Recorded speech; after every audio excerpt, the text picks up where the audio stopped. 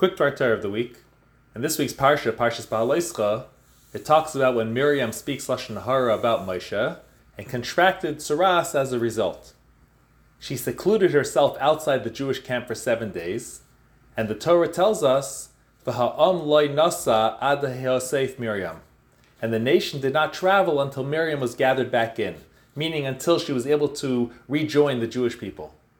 Says Rashi, this was an honor bestowed upon her by Hashem, as a reward for her waiting from the distance to see what would happen to baby Moshe when he was put in a basket in the river. Now this whole story begs a very obvious question. What were the Jewish people supposed to do? Keep traveling and leave Miriam behind? The desert is a dangerous place, and that would have been putting her life in danger.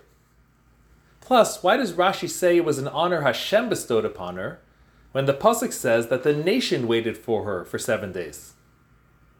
So the Rebbe shares a beautiful insight. Of course the Jewish people would not have left Miriam behind. If they needed to travel, she could have simply traveled with them, albeit a little separated from them. But there was a different issue at play here. Hashem was the one that said that she needs to be outside the camp for 7 days.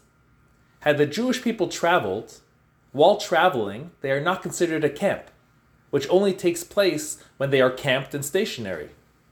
That means that this would delay Miriam's purification process and take that much longer for her to rejoin the Jewish people.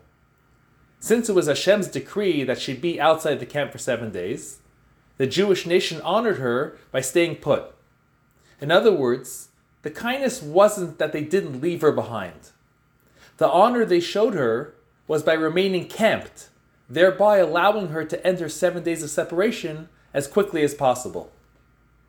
This is also why it was midah keneged midah, measure for measure, for what Miriam did. Miriam's watching of baby Moshe didn't put her in a position to save him, as the pasuk says she watched from afar. Rather, by the fact that she was watching what was going on, she was able to quickly see when baby Moshe was crying and was in pain because he was hungry. That Miriam quickly brought Yocheved to nurse Moshe and thereby shortened his amount of discomfort. So too here, as a reward, Miriam's discomfort and separation was done as quick and expedient as possible. The takeaway for us is the importance of always making sure that should we see a fellow Jew experiencing discomfort, that we do what we can to help them and ease their pain.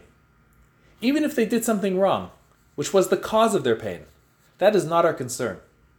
Our purpose is to do what we can to help. And if we do so, then surely midah keneged midah, Hashem will make sure to remove any and all pain and suffering from us as well. Have a good Shabbos.